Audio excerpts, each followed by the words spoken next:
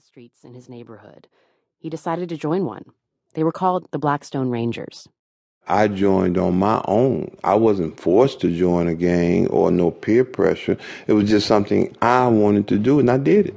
How'd your mom feel about that? She didn't. She didn't like it at all. And in fact, when I got away from the house, I would put my black scarf on my head, which is signify I'm a ranger. But as soon as I got near the house, I'd take it off. Because if I didn't, my mama would knock it off. She would beat you? Oh, who? My mama didn't play. My mama didn't play. But that did not stop Darrell. His involvement in the gang quickly escalated. The Blackstone Rangers were considered to be the most dangerous, deadliest gang in the city of Chicago. I was considered to be a shooter. Why were you considered a shooter? Because I would shoot. Because you had good aim or because you had a gun? Oh, yes. I was extremely accurate. When Darrell was 15 years old, he shot and wounded 2 rival gang members. He went to juvenile detention. And then, in 1971, when Darrell was 20, he was convicted of shooting and killing a store owner. He was sent to prison, where he was locked up for more than a decade. Darrell was released on parole in 1983. By then, the Blackstone Rangers had become the El Rukins, a highly organized gang whose members, according to the FBI, were suspected of committing several hundred murders. When he got out of prison, Darrell moved into an apartment building that the gang owned.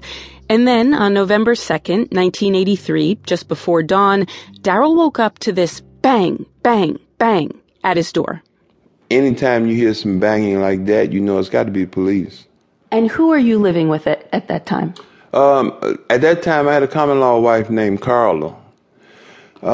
She and I was living together. She rushed to the door because she knew it was the police, too. And were you scared? Did you say, Carla, don't go get the door? Or was it better for her to get the door? They gave me time to hide. And I could hear them telling her to get out the way. They called her a bunch of bees, everything else, and they was rushing through the house looking for me, and I was hid in the closet. How did you hide in the closet? Just hid in the closet and put clothes in front of me. And at first, they opened the closet door, and then he left the door, and he thought I wasn't in there. And then another one of them happened to move the clothes to the side, and there I was. The cops were there to arrest Darrell for murder. The body of a drug dealer who'd been shot in the head had been found a week before. Someone in Darrell's gang had said Darrell was involved. The detective who found Darrell in the closet pointed his gun at Darrell and told him, lay down on the floor.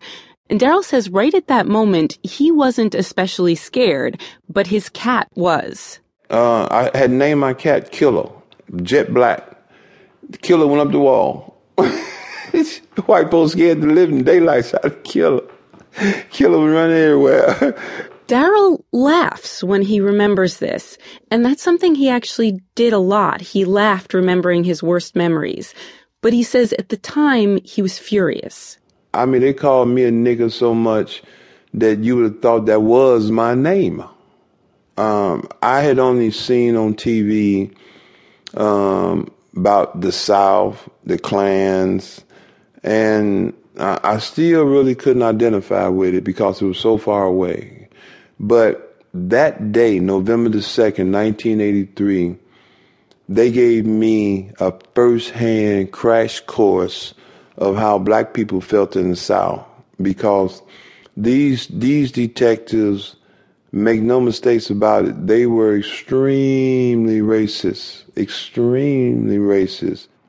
Had any white person called you the N-word before? That was the first time? First time. 1983. 1983. First time in my life being called a nigger by a white person. If I hadn't had the handcuffs on, I'd bust him right in the mouth. I was mad. The cops took Darrell downstairs and put him in the police car. As they drove him to the police station, Darrell says one of the cops, a detective named Peter Dignan, started hitting him on the knee with a heavy black flashlight. Peter Dignan started asking me questions about a murder that happened in one of our areas. And because I wouldn't answer his questions, he started beating. Nigga, what'd I say? You hear me talking to you? And he started beating me on my knee. And